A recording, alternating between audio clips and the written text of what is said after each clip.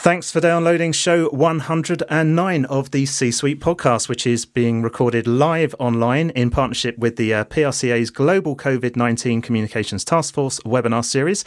And in this session, we will be discussing how PR agency heads can future-proof their business and explore whether more companies should be looking to move to a hybrid model of working. My name is Russell Goldsmith, and to help us explore what a post-COVID world for agencies might look like, if we ever get to that, I'm joined by three fantastic guests from outside the PR profession. Firstly, logged on from Washington, D.C. is Jeremy Hillman, Director of Corporate Communications at the World Bank. So thanks so much, Jeremy, for doing this as what is quite early in the morning for your day. Next is Rebecca Dibb-Simkin, Marketing and Product Director of Octopus Energy. And then finally, we have Applied Futurist Tom Cheesewright, who, in perfect timing for this show, has a new book out called Futureproof Your Business. And if you stay with us until the end, you'll have a chance to win a copy. Now, before we begin the conversation, I've just got one ground rule for my guests. If anyone at all uses the phrases new normal or unprecedented times, they will be bleeped in the on-demand edit. So with that in mind, Tom, I thought if we come to you first, maybe you could set the scene for us, because you consult with organisations around the world. What conversations have you been having over the last few months with company leaders around this whole area? It's been an evolving conversation. It started very much with a sense of panic. People in larger organisations wanting to know how long it was going to last and what their sort of approaches ought to be. And smaller companies saying, just how am I going to survive this? Sheer panic, particularly from really small business owners. And as time's gone on, people have found strategies to cope. People have done some interesting things. They've shifted to more online business models. We know a lot of people work from home, work remotely. And now the conversation is really about culture. It's one about, okay, how do we take the lessons we've learned from this period in terms of the feasibility of flexible working, in terms of the way we maintain relationships with our customers or service users, and how do we capture those lessons and translate them into something positive that we can take on in a post-COVID environment. And so, there's lots of conversation now about that. I think we'll get into around this hybrid working model around, what are the things that have worked, what are the things that haven't, and what changes we still need to make to really make the most of some of the things we've learned over the past 3 months. Yeah. Rebecca, your business reached unicorn status just a few months ago, but obviously you're only founded in 2015, so you've still got that kind of startup vibe, and the organisation embraces home working. I was wondering, could you just quickly introduce the company for those who may not know you, but then share your working experiences through lockdown? Yeah, hello. Really great to be here. So I work for Octopus Energy. Octopus Energy we supply gas and electricity to customers throughout England, Scotland and Wales. We've got about 1.5 million customers. So we supply energy just like British Gas would, but we're a little bit smaller. And we were set up 4 years ago. We've had incredible growth since then. So I think I was employee number 34 into the business when we had 50,000 customers, and we now have 1.5 million and 700 staff across 4 sites in the UK.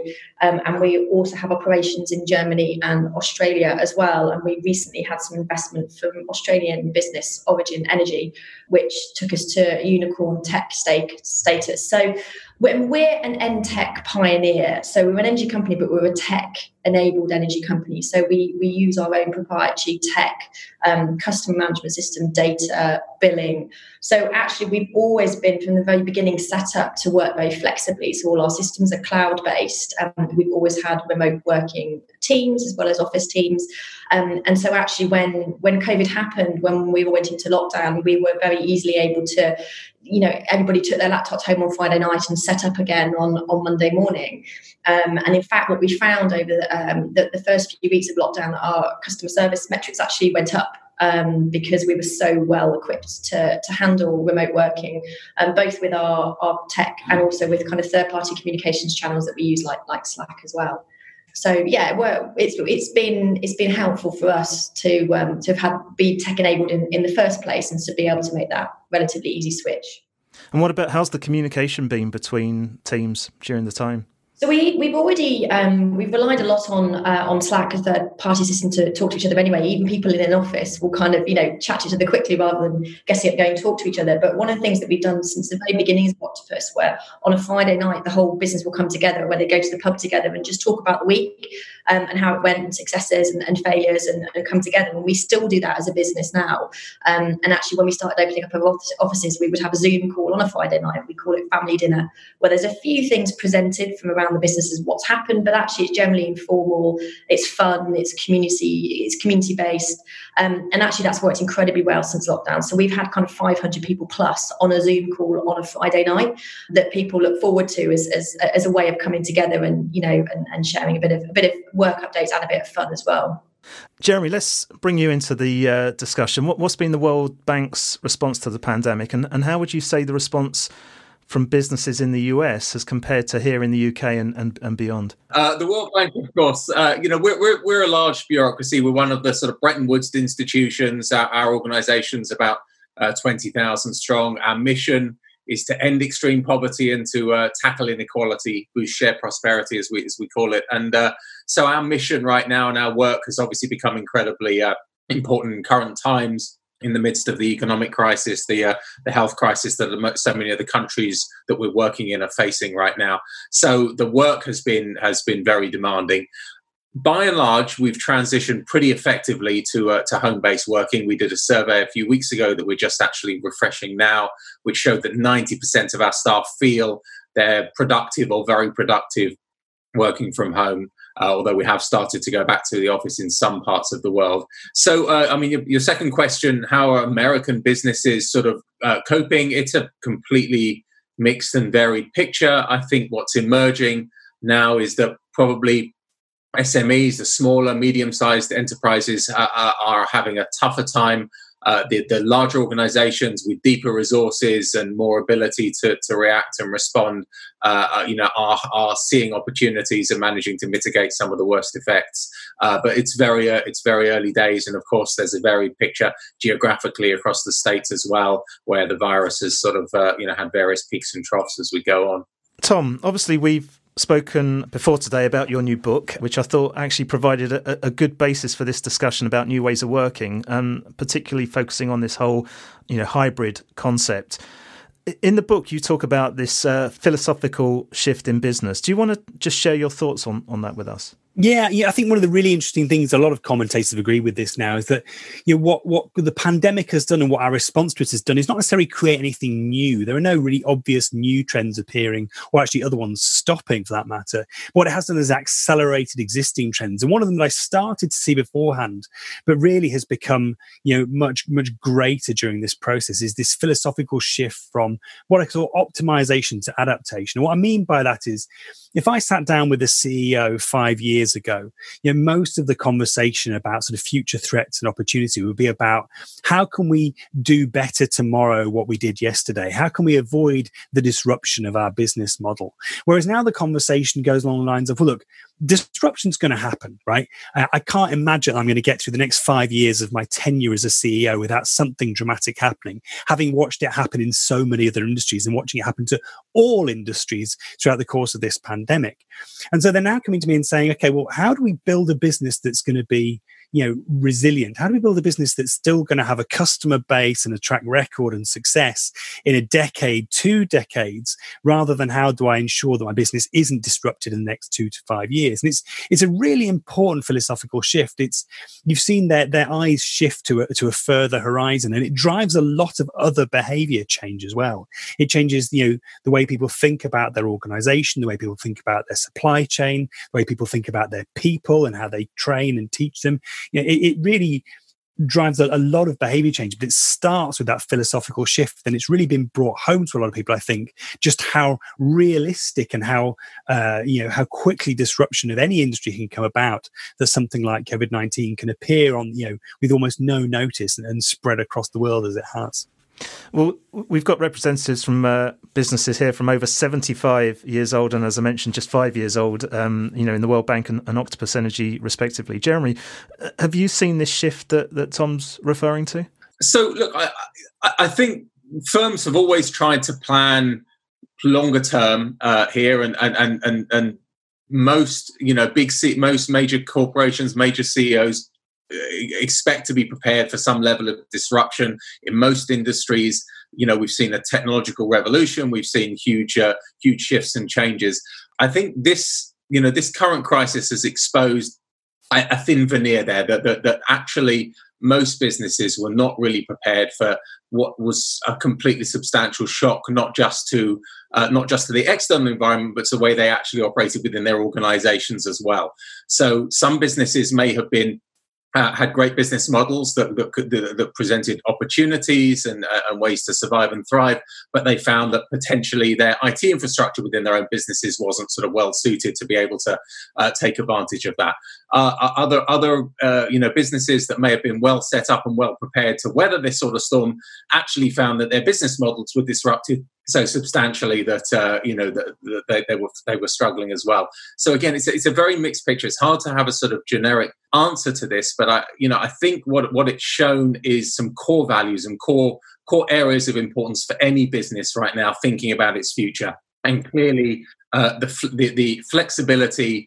Amazing sort of technical infrastructure, a workforce that's adaptable, nimbleness, the ability to pivot and to shift, to shift business models has been very important. So I think the ability to respond in real time in pretty fundamental ways. I think that phrase of veneer is really interesting. One of the stats that sticks in my head from my previous research is around the relationship between a company's strategy and a company's budget. So, every year, every company of any scale puts together a strategy, says this is what we're going to do. And they put together a budget, say this is how we're going to fund it and this is what we're expecting to make. And I working with a Canadian software company a few years ago, we surveyed CFOs and FDs around the world, and 2/3 told us that their annual strategy bears, is in some cases either only related to their budget at the highest level or not at all related. So effectively people say, look, this is what we're going to do. This is our objectives, our goal. And actually the quite frequently the budget doesn't support that. And for me, that's really indicative of that veneer you talk about. People have this veneer of we're thinking about the future, we're planning for the future, but it consumes relatively little time. People put relatively little investment to it. And I see this regularly because I stand up in front of companies and say, you should be devoting 1% of your time to thinking about the future. And even with that, that's one day every 6 months. And companies are still turning around to me and saying, how the hell can we free up one day every 6 months to focus on the future when we're so busy dealing with the day-to-day?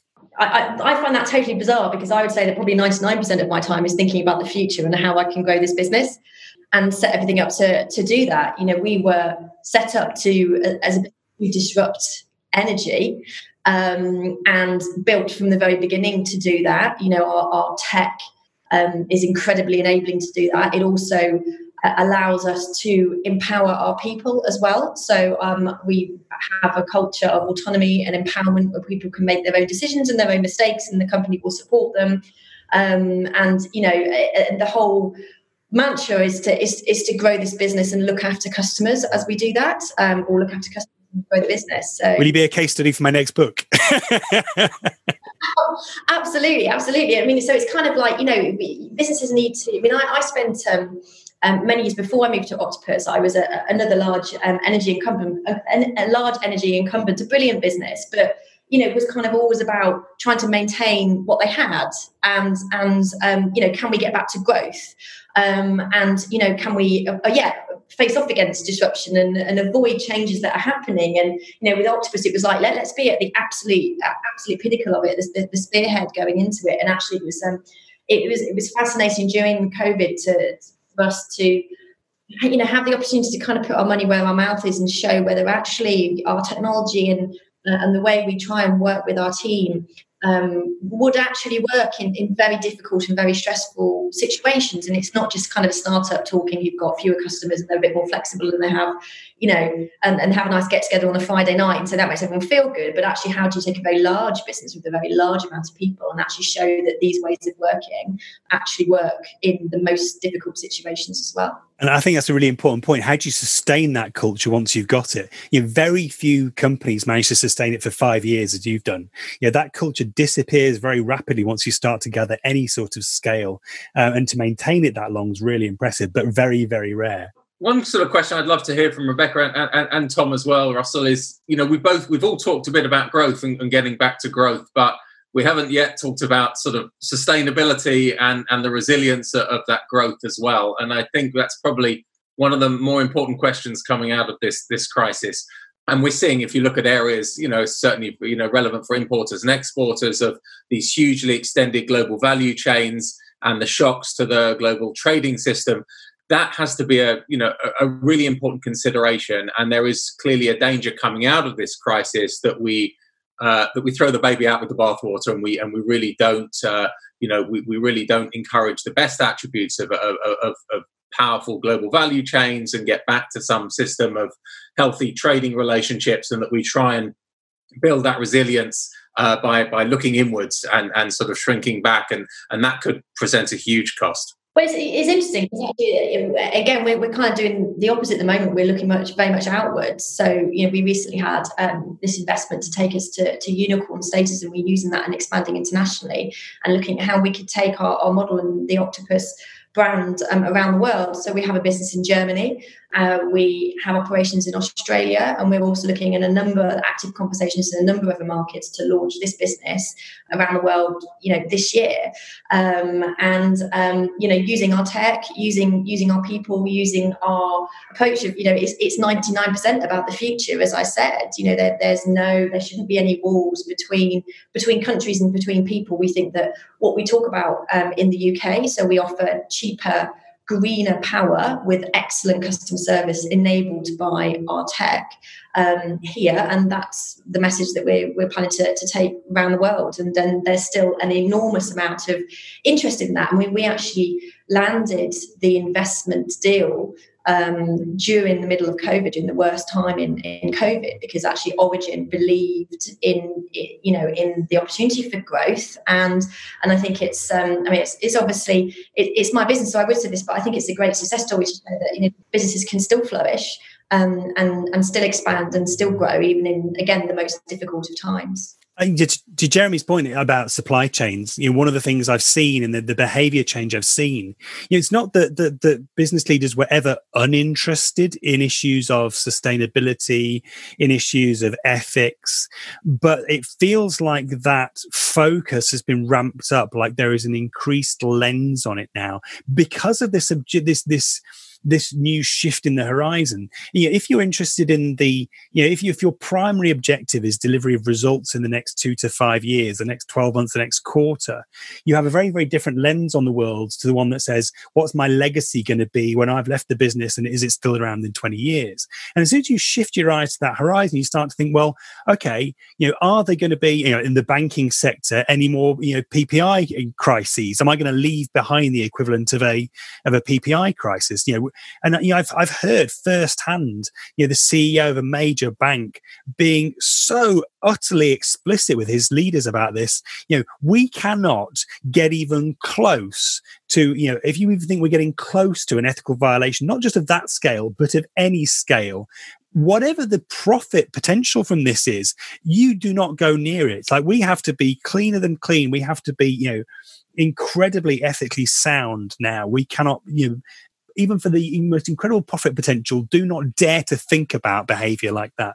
They're looking at their supply chains. You're looking at the manufacturing industries. They're looking at their supply chains and going, look, okay, we've turned a slight blind eye to this in the past, but now we have to be ultra conscious of the fact that we don't just want these people to be happy today, but we want them to still be supporting us in 5, 10, 15, 20 years' time. And if that's going to be the case, we need to have an understanding of their environmental impact. We have to have an understanding of their impact on their local communities. And so it's not that people didn't care about these things, but leaders are always balancing multiple objectives, multiple stakeholders. And it just feels like when you shift your eyes to that further horizon, the balance of your interests change, and it places more focus on the ethics, the sustainability issues than perhaps was there before. This is all interesting stuff, but I need to stick to our timing on this, and I want to get back to this area of flexible working, because way before the pandemic, companies have had flexible working, and what I was going to say is during lockdown there were certain companies like Twitter which told all their employees they could opt to work from home permanently. And obviously, given that this is all about PR agencies, in the PR agency world, there's been virtual agency models that have worked extremely successfully. There's obviously been lots of positives for those working from home over the last few months. So, some people said they'd be more productive. There's no stress of travelling, spending less on lunch is another thing. But then obviously you've got to balance that with that. There's lots of people have had very different experiences, working from home, depending on whether or not they've got the space, for example, to keep a kind of separate work and home life, balance. And also, we're doing this on Zoom, but there's, a lot of people have said they've had Zoom fatigue. They've been stuck in front of their screen with meeting after meeting. So a very long intro to this question, but for those companies who are not used to that way of working, what do you think are the biggest challenges that they're going to face? And Rebecca, I'm going to come to you on first for this one. So I think COVID has inevitably speeded up the move to a more digitally enabled work future. So something we might have seen happen over the next 10 years or so has really happened over a few months, which, in many parts is good. I think more flexibility for people is good.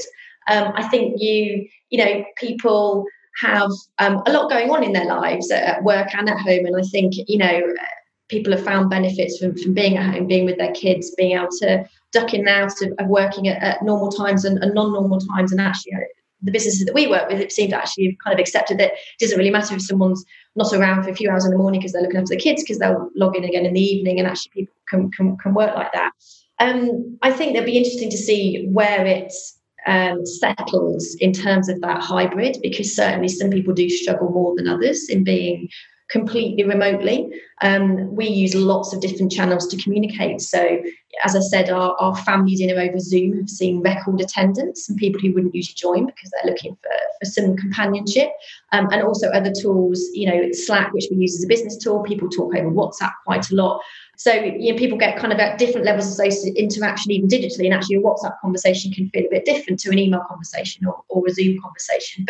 But some people do struggle as well, still, with just looking at a screen all the time. So, we've tried to bring in various different initiatives, kind of buddying up and listening ear systems where we reach out to people, or people know there's someone they could go to who has some training in counselling people who can help. So, yeah, I would hope that, most businesses will find a more hybrid way of working, and some will be more towards one side of the spectrum than other based on how they're enabled with the tech and what their company culture is. But it's certainly been a fast forward. Jeremy, what's your thoughts? It's a big question. I guess the first question for any business is your business able to operate, partially or substantially, by remote? Obviously, there's a lot of areas, a lot of businesses, food production and others, that it's just not an option. And obviously, we all have the luxury of being in sort of fairly service-dominated economies where a lot of businesses are able to sort of port online.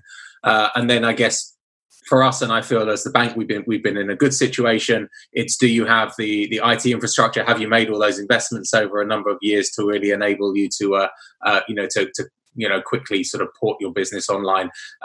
For the bank, certainly, because we've been a business that lives off travel to a lot of our client countries around the world. A lot of people spend a lot of time out of the office anyway. We were very well set up with pretty robust IT support and infrastructure. From a communications perspective, my team has almost not missed a beat.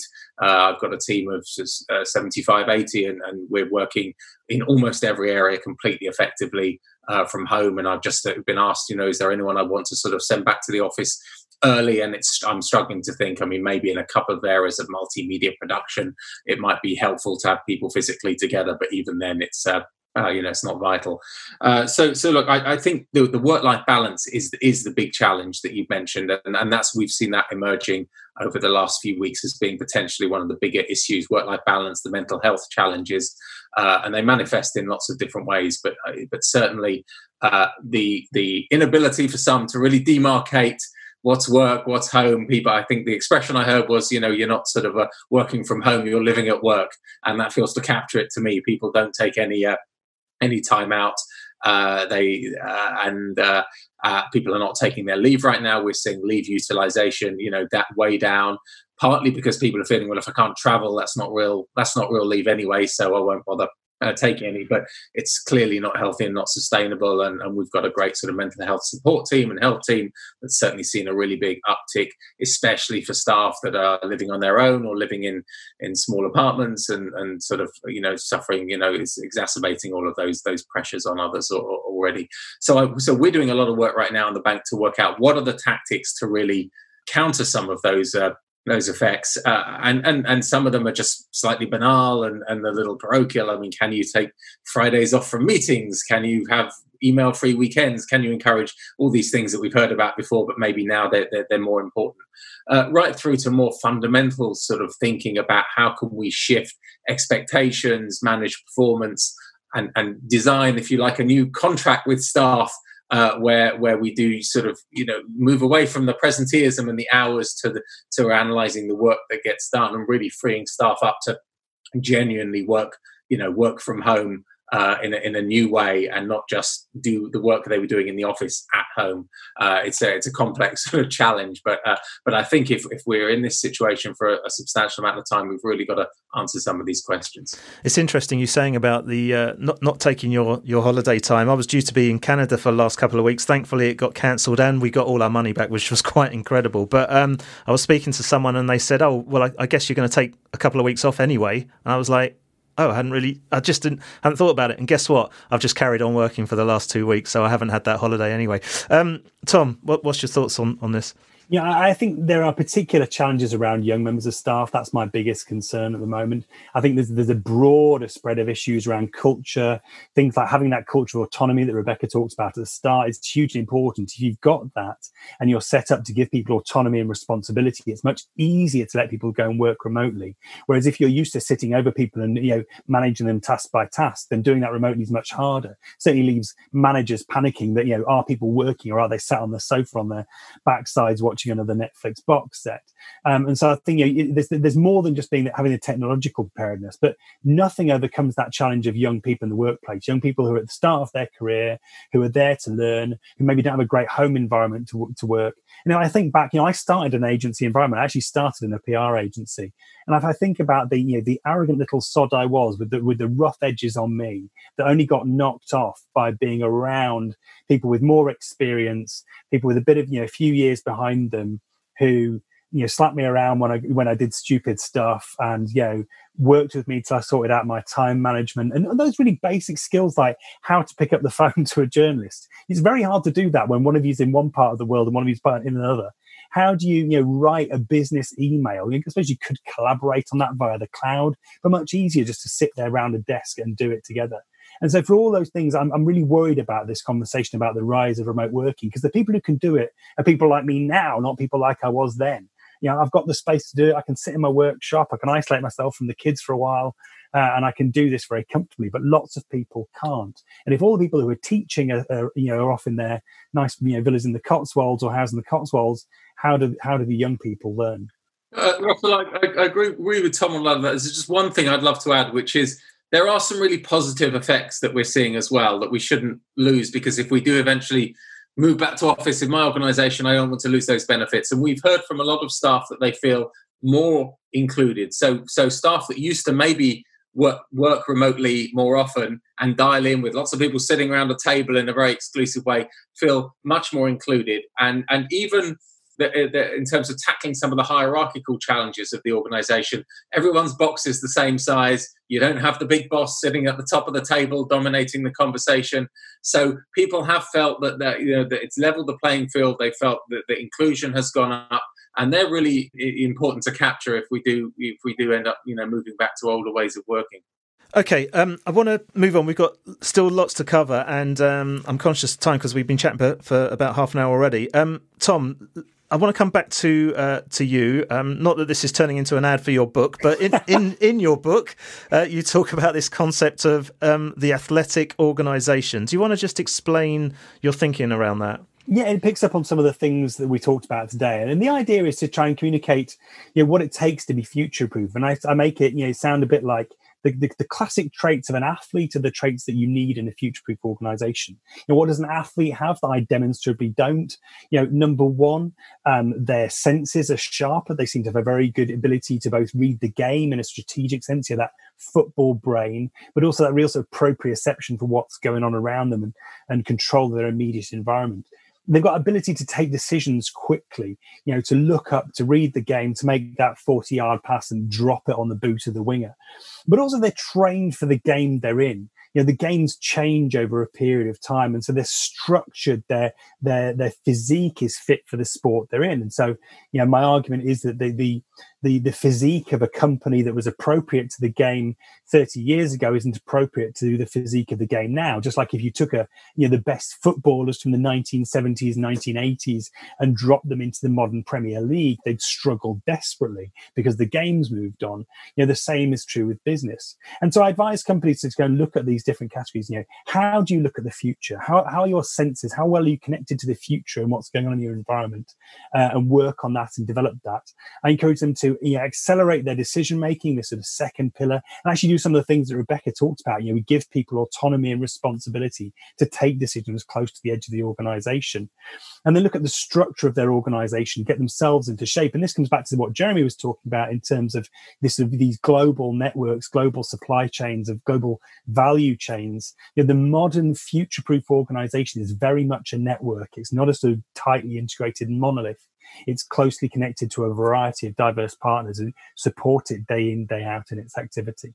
Rebecca, Tom was just hinting at the autonomy there. Do you want to just share some examples that from Octopus Energy and how that autonomy works there? Yeah, so we think about. I tend to think about my team at Octopus in terms of what they're spending their time doing in terms of percentages. So about 50% of what people are doing, I kind of roughly know that they're working on that build or that build or that campaign.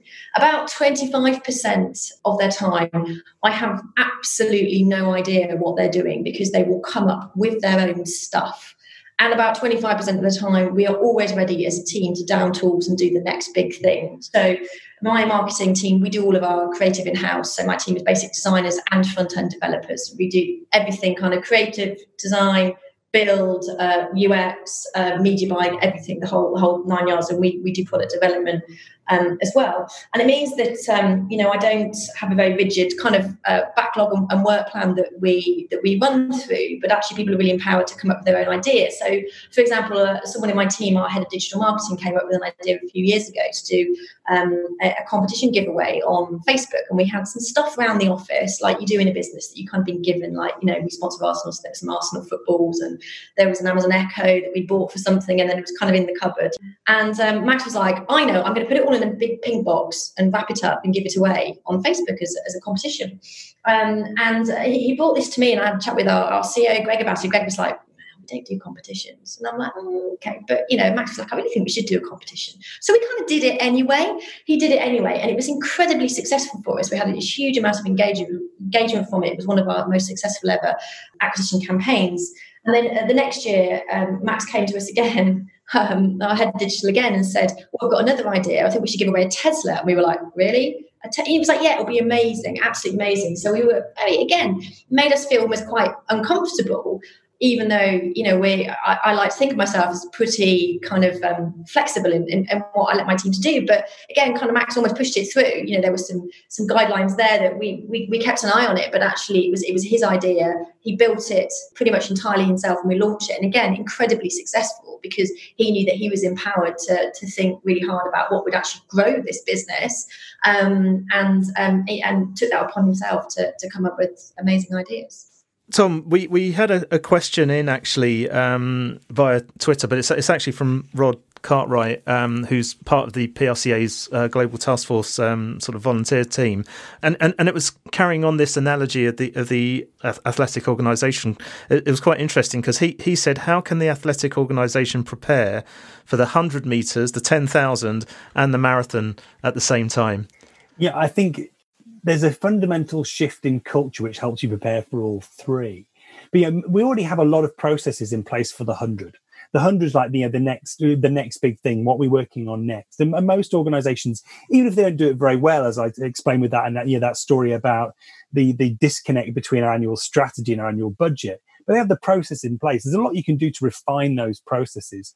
There's some really practical things like get your finance team out of looking at last year and get them looking at next year with a bit more depth. Take some of the load off them in terms of the processes of manually churning through last year's results and get them focused on next year and doing some scenario planning, perhaps. The 10,000, that's the really interesting window for me.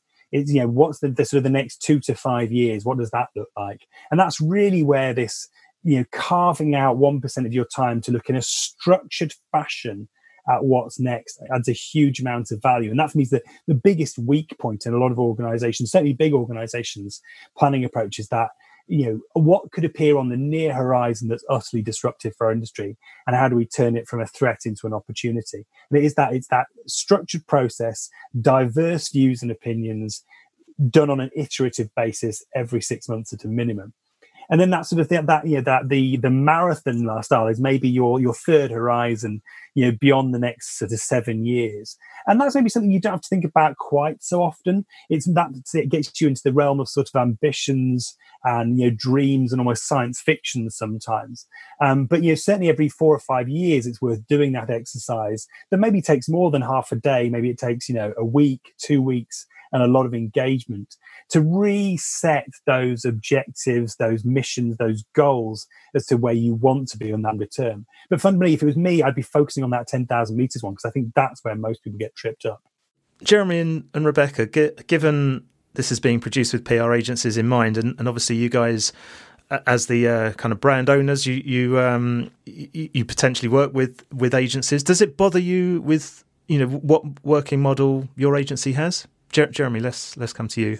So we do work with some agencies. I mean, we're mostly in-house. We have a large sort of communications team. But look, I think agencies, by and large, they've always worked in this model. They're able to be flexible. They bring together teams. They're often geographically dispersed teams to work strongly in different areas. They're always flexible. They're always good agencies are always very responsive to their clients and understand sort of changing needs and demands, even mid-flight. So I think we've got a lot to learn from some of the best agencies in terms of the way that they have traditionally approached their work, brought real creativity to their work as well. So I think in many ways what we are trying to do within my sort of large in-house communications team is to model ourselves on some of those agency behaviors. Think about internally across a big organization, how we're really serving our clients powerfully and well, how we're being flexible, how we're bringing that creativity and using every ounce of technology that we've got to really sort of deliver our work. So, I think the agency model is one to look at. Rebecca?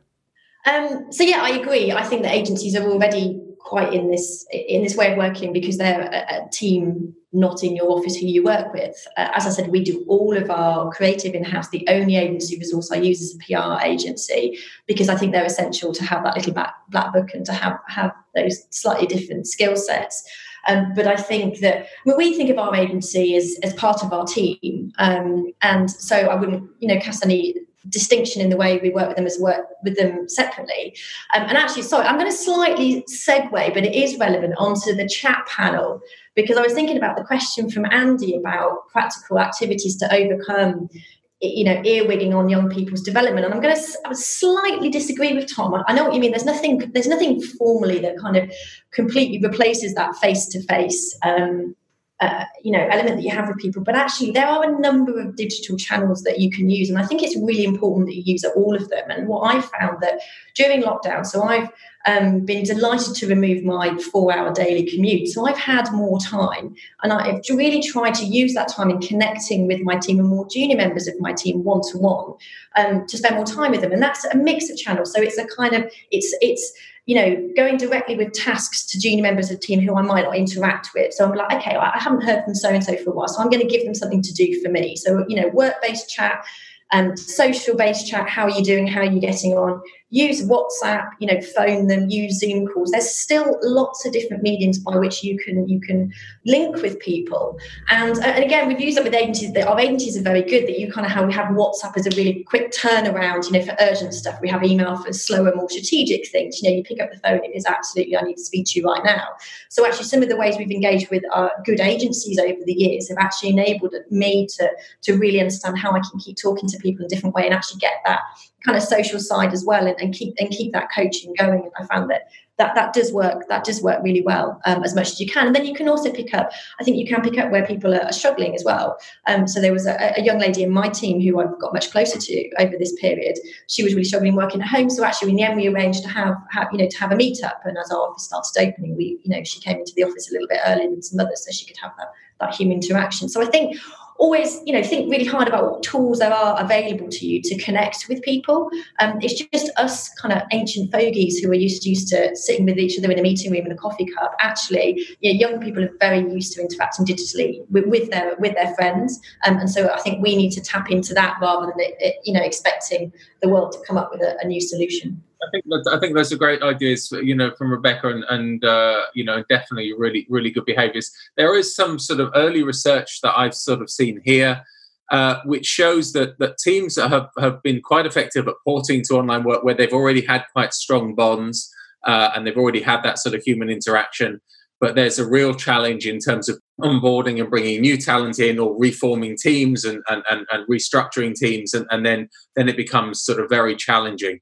And also, the ability to, for certainly for new people, but even existing people moving within an organization to have recognition, to be seen, to for their skills and values, to be seen across the organization. Some other tactics we've been starting to use is to get some different staff to chair different meetings, for instance, not always be chaired by the manager or the boss, but try and rotate that, just to try and build the visibility of people that might otherwise not have that visibility across the organization. But I think as time goes on, this could be one of these things that becomes much more of a challenge, and a team that knows each other and has already worked well together face to face, great. They can spend a few months, sort of talking online like we are now. But if they don't know each other and they haven't got any reference point, and so many of those online conversations become very transactional, what you miss out is the socializing conversations. How's your kids? What did you do at the weekend? Did you see that last night? If you're missing out all that and relationships become built on business transactions only, then over time those bonds and the tightness of those teams start to weaken as well, and that's another big challenge. I just want to bring in a question, because we are massively overrunning, but I did promise we would include some questions from the audience. I've got one here, so it's building on this current conversation, as they said. This is from Billy McKenna. Does the current economic / health environment make you think you'll use agencies more or less, i.e. more or less outsourcing? Rebecca, do you want to take that? I will always use a PR agency, because I think it's always something that we've got a very good, strong in-house PR people as well, but actually I'd always use someone. I think their breadth of contacts and knowledge in different areas would be the one that would be very unassailable in my book, and also their communications experts. If a PR agency is worth its salt, it's already good at communicating through a number of channels, and so this shouldn't impact them at all. And I think if a client feels that actually they've seen some drop in service during COVID, I think one has to understand that people will, individually have challenges and be respectful of those. But as an agency as a whole should be able to adapt to this, I would hope, fairly strongly. Okay, I'm conscious of time. I've got one more question for you all, but before we do that, as I promised at the start, it's competition time. We've mentioned Tom's book a couple of times during this chat. He's very kindly given us a copy to give away. It's Futureproof Your Business, so one lucky viewer or listener, obviously. To be in with a chance of winning, you'll need to ensure you are following the C-Suite podcast on any of our social media channels. Go to csuitepodcast.com, click on the competition prize draw link at the top of the page, where you will need to answer this question that Tom is going to set. Over to you, Tom. So, how many traits did I say there were of an athletic organisation? That's how many traits did I say there were of an athletic organisation?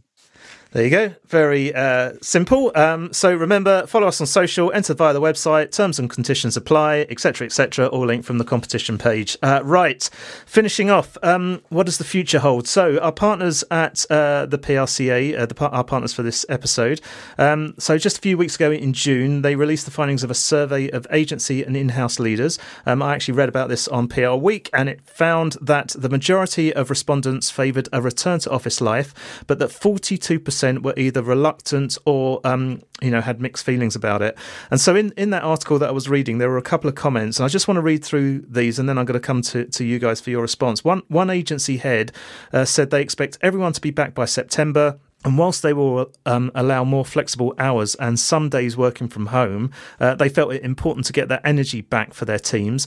Then on the flip side, others reported that younger members of the team had moved back to their parents' homes outside of the cities, and so in some cases given up the leases on rented flats, and so are slow or reluctant to resume city-based working routines, and others even had a fear of using public transport. So what do you guys honestly think we'll see moving forward? Rebecca, you've just moved into your lovely shiny new offices in central London. You gave me a virtual tour on your laptop the other day.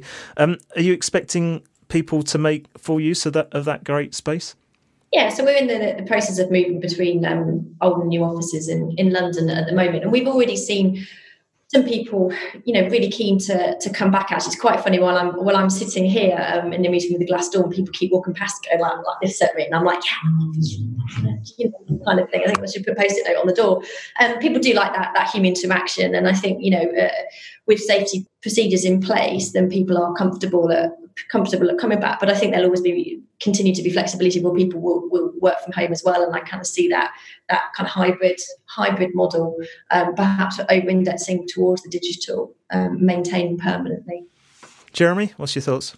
I think with an organisation like the bank, we probably will, by and large, move back to office-based working. The building and the physical manifestation of the bank and where we are in Washington, D.C. and in every country in the world, and that physical presence is probably seen as being important. And we're quite a conservative organisation. I think what it will do medium term is certainly drive forward more flexible home working, more regular home-based working. Hopefully managers will reflect that this has been quite a productive time, and they will take a different attitude, and hopefully we'll manage to maintain some of the stronger inclusion that we've seen and be creative in some of the things we have learned over the last few months.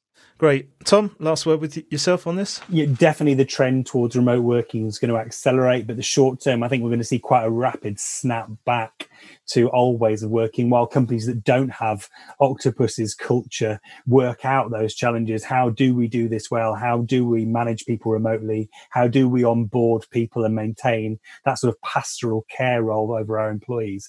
All of those things need working out before we can make that wholesale shift to more remote work. Tremendous. I just want to thank my guests. So once again, Jeremy Hillman, Rebecca Dibb-Simkin and Tom Cheesewright.